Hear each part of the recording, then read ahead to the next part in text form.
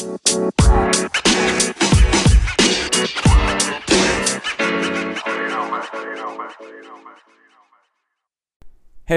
your boy's back. It's been a while. It's been about a month. Whole Springer family had COVID. We were down and out for a while. Just kind of getting our sea legs back last 7 to 10 days. It's definitely been a ride. We also had a stomach bug going around. Got that from the kids at school. Props to them for putting us out with that as well. We all got in different times, different stages. All impacted us differently. I had a cold for about 6 or 7 days. Wife got it the worst. We're kind of all still getting back in the swing of things, even though we've all been cleared for a while. Like I said, it takes a lot out of you. It's no joke. It impacts everybody differently. It's been a while. I haven't really had the motivation to want to sit down and do this. And, once the kids go to sleep, man, it's time to just sit on the couch and just chillax and kind of catch our breath, really. I mean, like, literally, like, it's kind of just like that. So, if you've gotten COVID, you know what it's like. Hopefully it's not impacting anybody too greatly. If you haven't gotten it, stay away. Stay safe. I know people say what they want about it, but stay safe. Do what you got to do. But I appreciate all the well wishes, text messages, calls, and everything. And anybody who was local dropped off stuff for us while we were quarantining, groceries and shit like that. So much appreciated to everybody who reached out, like I said. So, getting back in the swing of things. So that's good. You guys know the drill. These are the Quick Slants. I am your host, Steven. Go follow me on Twitter. I am at Steven_Springs. Go follow my co-host of the We Got Next podcast, Christian Hayes. Special shout out to Christian. He is at AOShifty on Twitter. Special shout out to him for holding down the We Got Next podcast for the majority of that last month while I was out. I kept thinking I was going to be able to do it, but, like I said, just trying to catch my breath at night and then go to sleep, basically, is what I was doing. So, big thanks to Christian for holding down for me. You can follow the We Got Next podcast on Twitter, which is at We_Got Next. Of course, go like and subscribe to us on YouTube and follow us on Spotify. There is a lot to talk about. First things first, tragic news. I'm sure everyone's heard about it one way or another. Steelers quarterback Dwayne Haskins was killed when he was hit by a car down in Miami yesterday morning. It came in around 6:30 a.m. Around that time, he was on Interstate 595, I believe, down there in South Florida. He was down there training with a bunch of his teammates. I know he was down there with Najee Harris, a couple other guys.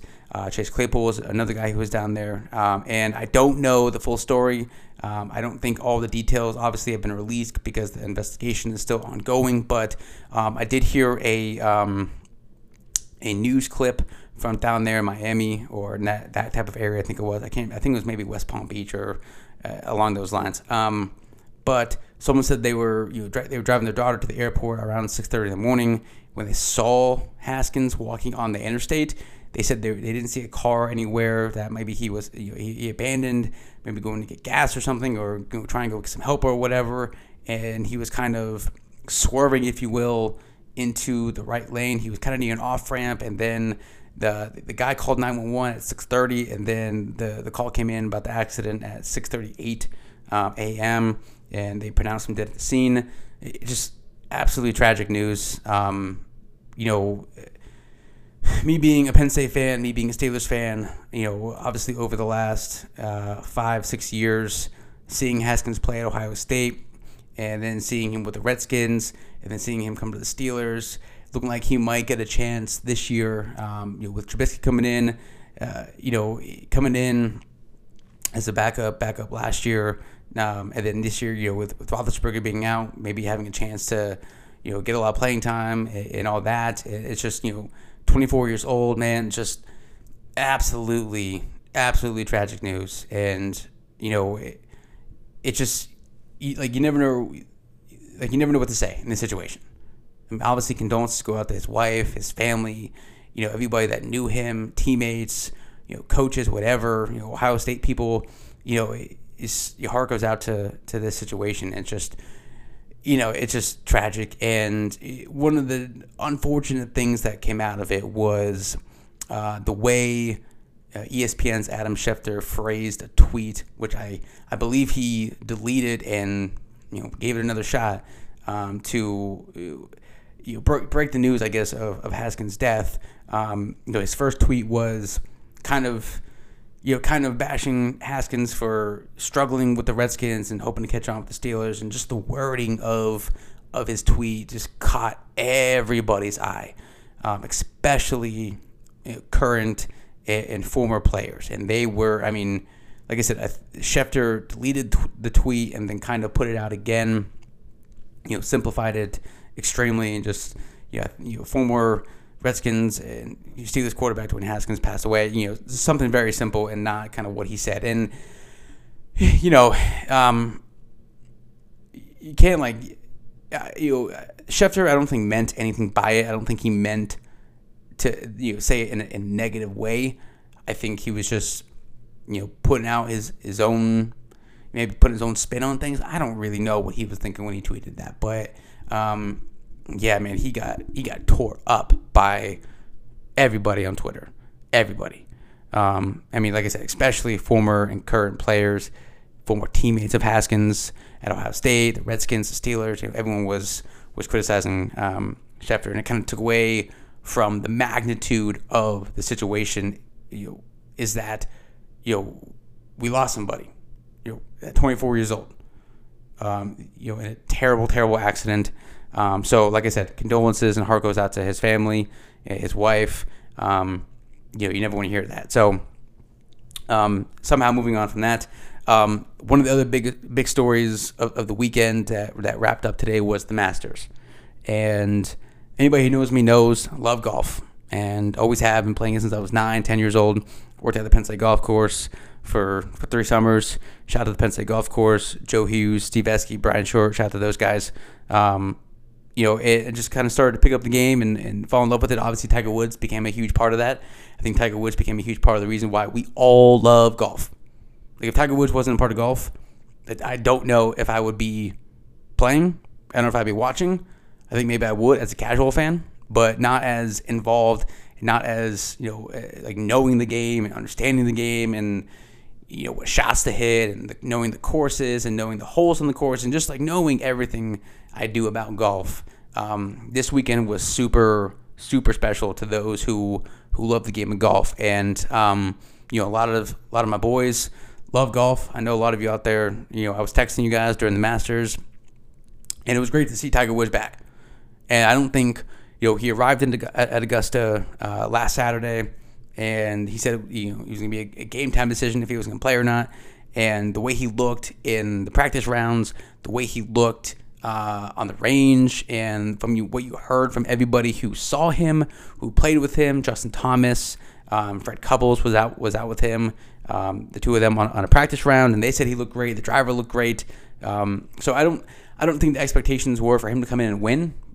From the beginning, they sure as hell weren't for him to come in and win. But I think seeing him, all the footage that we saw, and it was constant. You maybe thought, okay, if he can get a couple good holes in there, maybe every now and then, and make a couple good putts.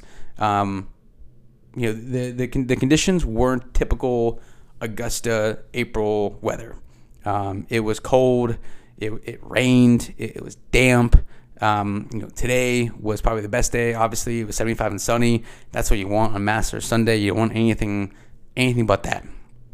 But to see Tiger go out there, to see him shoot a 71 on Thursday, and be -1, be right there on Thursday. Look, the expectations, at least for me, the expectations didn't change after that.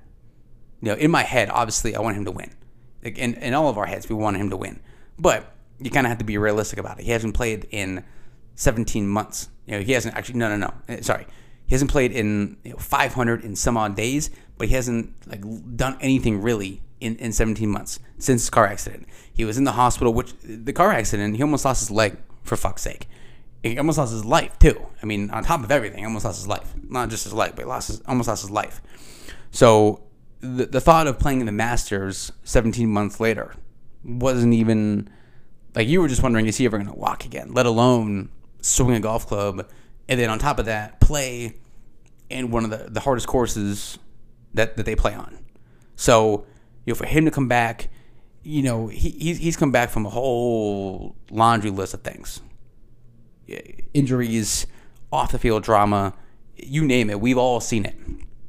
And for him to come back and play in the Masters and look as well as he did at times. And he said he's never going to play a full schedule again, which I don't think anyone anticipated that over the last, 5 or 6 years and all the shit he's been through and all the injuries he's been through. I don't think anyone expected that. But he committed to playing in the Open, which is at St. Andrews. He said it's his favorite course in the world. He's got special memories there. He's won twice there. So that's going to be in July. He's committed to that. Committed to the PGA Championship, not yet. But, he said the big events, the major events, he's going to play in, or at least he expects to. The other events, maybe we'll see him there. But, don't expect to see him at the Subway Open. You know what I mean? So, but just to see him out there, just to see him hit some of those shots, to see him, playing well at times. He missed a lot of putts that he usually makes, and it was not like he missed the putts by 3 or 4 feet. He just missed them by inches, and he said it himself. He couldn't get a read for the greens, and when you're not playing for that long, and even though he knows Augusta like the back of his hand, you really can't just you can't just jump in there and expect to win or expect to be in the final pairing or be in one of those top groups on Sunday. Which after Thursday, I mean, those expectations, like I said, they still weren't for him to win, but the expectations definitely grew after that Thursday round. And you're like, oh shit, Tiger is right there, played well, could have played better. He could have played better Thursday, obviously, and Friday, but like I said, just to see him out there and to see him grip it and rip it and, give us some of those shots that you're like, oh yeah, that's what we've been seeing for the last 25 fucking years. And it's wild that I don't know if people forget, at least maybe the casual golf fan, but like the hardcore golf fans like me, like we all remember what Tiger Woods did from like 97 to 2008. Dominated. Like no one dominated a sport for that long like Tiger Woods did. You know what I mean? Like Tom Brady, Peyton Manning, you can go LeBron, you can go to the Olympics, you can go Usain Bolt, you can go Michael Phelps. They all have their run. We've all seen that. And there's been other athletes who have dominated for a significant amount of time, but they're like week in and week out. Tiger Woods was that guy for like the better part of a decade plus, and he just, I think I heard today during the broadcast that he spent, and I'm probably gonna get the number wrong, but it's gonna be in the ballpark, like 693 weeks, like weeks, not days, but weeks as the world number one. No one was touching that man. And he was cruising through some of these wins. And he was making shots that, the announcers would just be like, there's no one else on the planet. And there still might not be anybody else on the planet that can do some of the things that he can do. And, when he got into that zone, and this was like the old Tiger Woods, where he didn't smile. When he, the only emotion he showed was when he made, a major putt or had one of those incredible shots. But he was a stone cold killer. And when he got locked into that zone, there was not a single person on the tour that could touch him. And it was a Tiger effect. Like dudes playing with him just melted and just fell apart because they were playing with Tiger Woods. Now it's like, he's kind of buddy-buddy with guys, and he's not that Tiger Woods anymore. Again, he can still make some shots that nobody else on the tour can make. But he's not that guy anymore. There's way more golfers, way more better golfers, more technology to make them better. Guys like Scottie Scheffler, who won the Masters today. Shout out to him. He's on an incredible hot streak to begin the year. He's going to be favored for every single event going forward, probably. World number one. Shout out to him. But the old Tiger Woods was just like I said, stone cold killer. He got locked into that zone, and from the first tee to the 72nd hole, that man was untouchable, and it was incredible to watch. It still is. I mean, don't get me wrong. Watching him over the last 4 days, even though it was one of the worst versions of Tiger that we've seen, the expectations, like I said to begin with, expectations were just they were just not there, and nor should they have been. This man has gone through so much, damn near lost his life, his leg, the rehab. He spent 3 months in a hospital bed. He said it's just been grinding and grinding and grinding since then. Ice baths after every round. I mean, you could see when he was walking. For those who don't watch golf or don't watch that often, or maybe have never watched the Masters, which I'm guessing that most, if not everybody who's going to listen to this, has watched the Masters. That course is hilly as fuck. And they say it's way more hilly in person than it is on TV. And it looks like a fucking ski slope at some points on TV. So I can only imagine how it is, how it is in person. And walking 72 holes for Tiger, you could tell by him walking up 18, man, that was tough. I mean, he was the only guy that I've seen that was using his driver as a fucking walking stick. But you got to give him credit. You got to give him a ton of props. He grinded it out. He was never going to quit. He was never going to withdraw unless the pain was just that unbearable. And he said he's never going to play an event, especially the Masters, which he's got 5 of them, so it's it's not like he needs it. He said he's not going to play an event that he thinks he's not going to win. And someone asked him on Wednesday, "Do you think you can win?" He said, "I do." I mean, I don't think anyone took that and ran with it like, "Oh, Tiger's gonna win the Masters. Tiger thinks he's gonna win."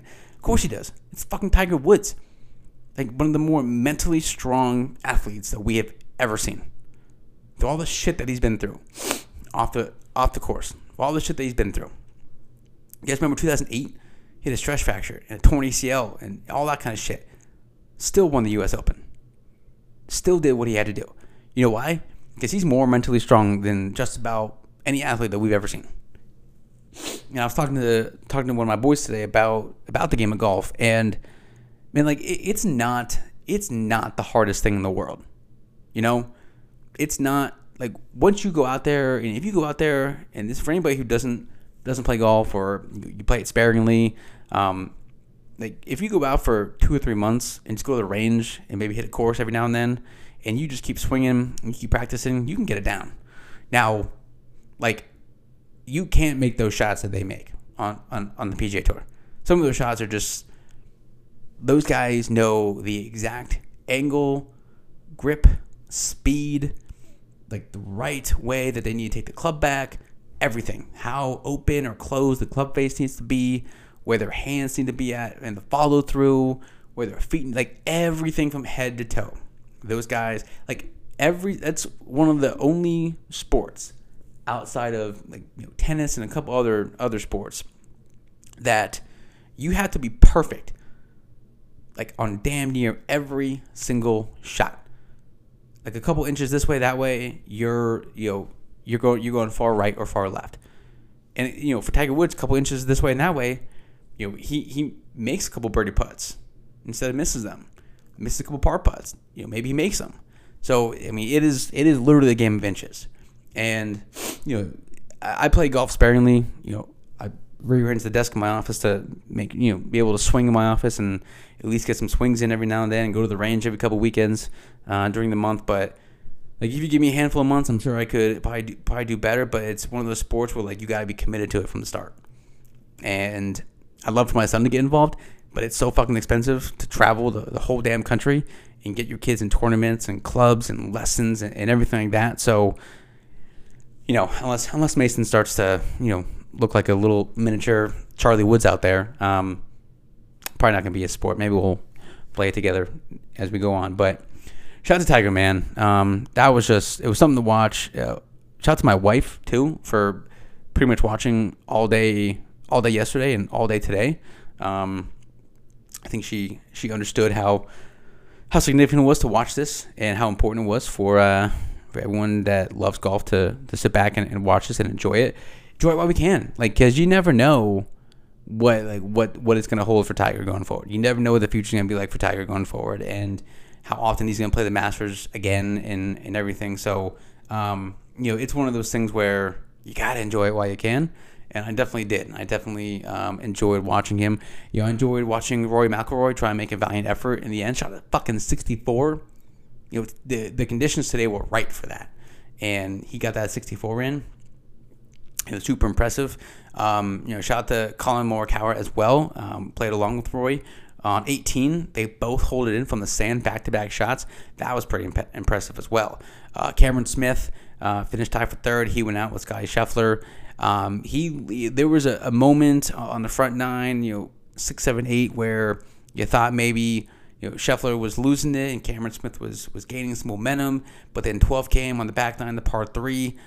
He had just birdied 11, going to the par 3, 12th, plunked it around the water, and that was basically it. And he basically had no shot after that. Still shot a 73. He was one over for the day, but still made a valiant effort in the beginning, but kind of just fell apart after that. And Scottie Scheffler made it interesting at the end. Got a double bogey, I believe, on 18, but he was cleared by 3 shots anyways of Roy. So he would have really had to kind of make that a complete disaster. So like I said, Scottie Scheffler making waves in the beginning of this year so far. He's won, I think, 4 of 6 or 3 of 6, to begin the season. World number 1, got the green jacket, and like I said, he'll definitely be favored going forward the rest of the way. NBA, Lakers. I guess everyone probably knows this by now if you've been watching. Lakers have been eliminated from the playoffs, or at least the play-in game. I don't really know. The NBA is weird this year. There's the Phoenix Suns, 64 wins, clinched number 1 record in the NBA, obviously number 1 in the West.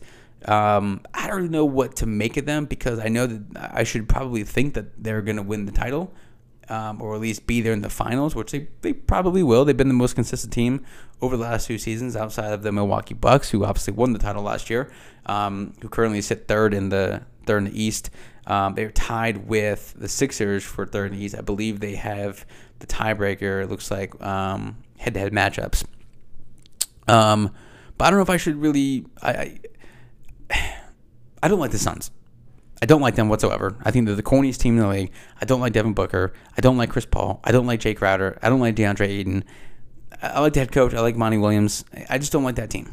I think, they showed a stat the other day about Chris Paul, and every team he's been on, it made them significantly better record-wise, and he's gotten them, this far in the playoffs, whatever. But it's like, no ring yet. No ring. Show me something. Like, I know you guys made it to the finals last year, but it doesn't matter if you have the league's best record. No one gives a fuck unless you win the title. So, shout out to them for having the 64 wins, but like, cool. The Warriors won 73 games in 2016, but they blew a 3-1 lead in the finals. So like, that season, sure, it counts.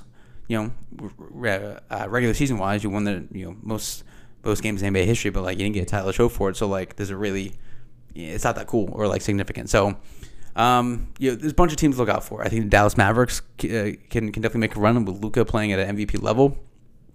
I think the Brooklyn Nets sitting at the 7th seed right now. They might have the Bucks in the first round, which would be a crazy first round series for the NBA, especially after what happened last year in their matchup in the conference semifinals. The Nets were KD's toenail away from going on to the conference finals. So we'll see how that goes. But if I had to pick conference finals matchup, I'm going to go with the Bucks, just because the experience, they've been there. Obviously, the Nets, I think, I'm not even calling them a sleeper team, because I think a lot of people picked them at the beginning of the year. They picked them in the Lakers to meet in the NBA Finals, but at least one of those teams is still holding up their end of the bargain.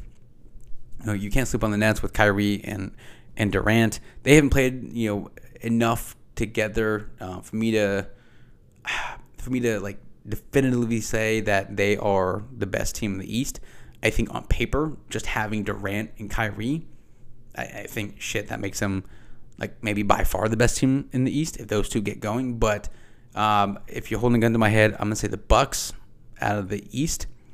And I will say, man, that's tough. I'm going to go with the Mavs in the West. That's really a bold pick. Probably one of the worst picks that I've made. But I'm going with the Mavs. I like the way Luka's playing. They are not a complete team whatsoever. I mean, you can easily go with Golden State if Steph Curry's healthy. Grizzlies, the way they've been playing without Ja Morant, and now he's back. They've been playing great defense, 56 wins on the year. But I'm going with the Mavs. Again, anybody who knows me knows I make bold picks. So I'm going with the Bucks and the Mavs. I'll take the Bucks. Bucks in 6, and Giannis gets his second straight Finals MVP. So there's the NBA. Joel Embiid, shout out to him, win the scoring title. First center to do so since Shaq. First international player to do so, which I thought was very surprising, especially with the likes of Hakeem Olajuwon doing his thing in the mid-90s. So that was kind of surprising. But shout out to him. LeBron only needed to play, I think, one more game to qualify for the scoring title. But with that ankle sprain, Lakers shut him down for the rest of the season. Fine with me because they weren't going to make the play-in game anyways. Time to regroup for the Lake Show and focus on next season, figure out what they're going to do. Obviously, they got to go young, and they got to figure out that shit. All right, turning our attention to Penn State football. Spring practice is in full swing, and there's been a lot of good news, a lot of good things coming out of spring practice. Some of the open practices that they've had for the media to be there. Again, I did this last year, and especially once fall camp was in full swing, I did this. I don't want to say I got my hopes up, but I wasn't really hearing a lot of negative talk. And I don't know if it's just me not listening to it and not wanting to hear the negative talk and maybe bypassing that in some of the interviews or whatever, but I just wasn't hearing a lot of it. And this year, it's spring practice. I take it with a grain of salt. I put no stock into spring practice whatsoever outside of what some of the freshmen are doing. If those guys can come in spring practice this early, hit the ground running, and get some of those, good reviews, I put some stock in that. But everybody else, I'm putting in no stock into the fact that Sean Clifford looks good and that he looks more comfortable with Mike Yurcich. I would sure as hell hope he does. Okay. I had some eyes and ears on the ground at practice a couple weeks ago. And practice was good. This is what they said. Practice was good. Our corners are huge. And this offensive line kid we got from Seattle, the 6'4", 330-pound, I believe Samoan kid, said he might be able to start right away. He's a guard. I said, will he be better than last year? He said, yes. I said, I hope Clifford is good or Allar is good enough to start. He said, nope. Bo Prabula looks better than Drew Allar. I said, what about Nick Singleton? Really, really good. I said, can he start? Didn't answer that question. I said, anybody else look good? Parker Washington, I expected that. But for him to say that Parker Washington looked good, I think that's significant. That lets you know, okay, Jahan Dotson, potentially a first-round pick, if not second-round pick going into the NFL draft. The season he had, picking Parker Washington, obviously been overshadowed the last 2 seasons. Heading to his junior year, he's going to be the guy. For him to say that kind of solidifies, okay, yes, he is going to be the guy, and expect big things from Parker Washington. And then Zane Durant, the true freshman defensive tackle, and he's gotten a lot of good reviews as well from coaches. And not just defensive coaches, and not just Franklin, but everybody has been saying that Zane Durant has a really good chance to start. And you don't usually come in as a true freshman at D-line, D-tackle, and start right away. We could have two potential true freshmen start on the D-line. With Zane Durant, who's already in there, and Denai Dennis Sutton from down here in the Maryland area, who's going to be on campus in about a month or so after he graduates high school, can potentially start at D-end. And I expect him to play. I mean, that kind of talent, with that kind of ability, that kind of size, and he's only 2 weeks behind those guys, really, in terms of practices. And he's been doing his own thing. He's been working out. There's been videos of him working out, getting into shape, and they've been zooming with him. They said, and kind of just trying to learn the playbook. And Manny Diaz, defense coordinator, they're just trying to get him up to speed as much as possible, or all they can do to get him up to speed right now. So that's another kid to look out for. And I think this summer, once those kids get in there and everybody's acclimated, or the guys that have been there are acclimated, and they can start kind of doing things on their own, and then once fall camp starts to come around in August, I definitely expect him to be at the top of that depth chart. And I expect a lot out of the true freshmen that are there. Franklin said that they might have more freshmen earn playing time this year than they have in the past. And there's been a lot of guys on defense that have been highlighted in these practices. Curtis Jacobs, Kobe King, middle linebacker, his twin brother Kalen King, corner, looks like he's going to get the start. We have Mitchell Tinsley, wide receiver, transfer from Western Kentucky. He's coming in. He's going to try and fill some of that gap left by Jahan Dotson, along with Parker Washington. Offensive line is priority number one, and there's a gap between what the priorities are. It's the offensive line, and then whatever you want to put, whether it's Clifford, whether it's running backs, but you can't pick any of those guys without starting at the offensive line. And there's no way we can be worse on the offensive line than we were last year. No way. I hate the word literally, but it's literally impossible for us to be worse than we were last year. If we are worse than we were last year, we probably will win 2 or 3 games. If that. That was bad last year. So, offensive line looks like we have a starting 5. Now, obviously, with camp come and go, offensive line, we are thin. Franklin has said that. We are thin. They're looking at the transfer portal for that, for D-line, T-end specifically. So we're trying to fill some of the gaps there. But, spring practice, again, I don't really put a lot of stock into spring practice outside of what some of the true freshmen are looking like. And I have seen some of the footage from practice. And Nicholas Singleton, he does look like he's ready to go. Like, he can contribute right away. And so does K. Allen. They're both big dudes. And we got some big running backs. And we have a deep running back class. And, if that offensive line is at least halfway decent, and I've said this time and time again, I do not need 5 All-Americans across the board on the offensive line. I think I just said defensive line. I meant offensive line. I don't need 5 All-Americans. I don't need the Wisconsin offensive line that Monty Ball had. And I don't need that. I need maybe an All-American honorable mention. Maybe all Big Ten would be great. But I just need an offensive line unit that can sustain blocks, move the defensive line back, control that line of scrimmage, and control the clock, and keep our offense on the field, and keep our defense off the field, keep them fresh. That's what we need. That's what we need. That is what's going to get us over the hump, and that's what's going to get us to beat Ohio State consistently, to beat Michigan, to not worry about blowing an 18-point lead in the fourth quarter. If you have an offensive line, that shit doesn't even cross your mind whatsoever. And you are good. So, Blue-White game, a couple weeks away. Me and the fam will be there. Looking forward to that. I will definitely be going into the game to see what's going on, to see what some of these freshmen look like. We're not going to know much from the Blue-White game. We're not going to learn anything from a glorified scrimmage other than the freshmen. And I think that's what most people go in there for. If they're really trying to pay attention, I think that's what most people go in there for. So I probably miss a lot to talk about today, but I at least want to cover most of that stuff and kind of get you guys back on track with things. Now that I'm back in a groove, feeling good, feeling healthy, whatever that means these days in life. The family's feeling healthy, back in the swing of things. Next week, we'll be back, regular time on Thursday. Like I said to start, those of you who reached out, I appreciate all the support.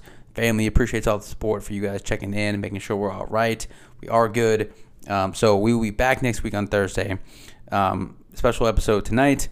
It'll be out. Listen, tell your friends. Again, you guys know where to follow us on Twitter and Spotify and YouTube and everything. I appreciate the support as always. Glad to be back. Always remember, we are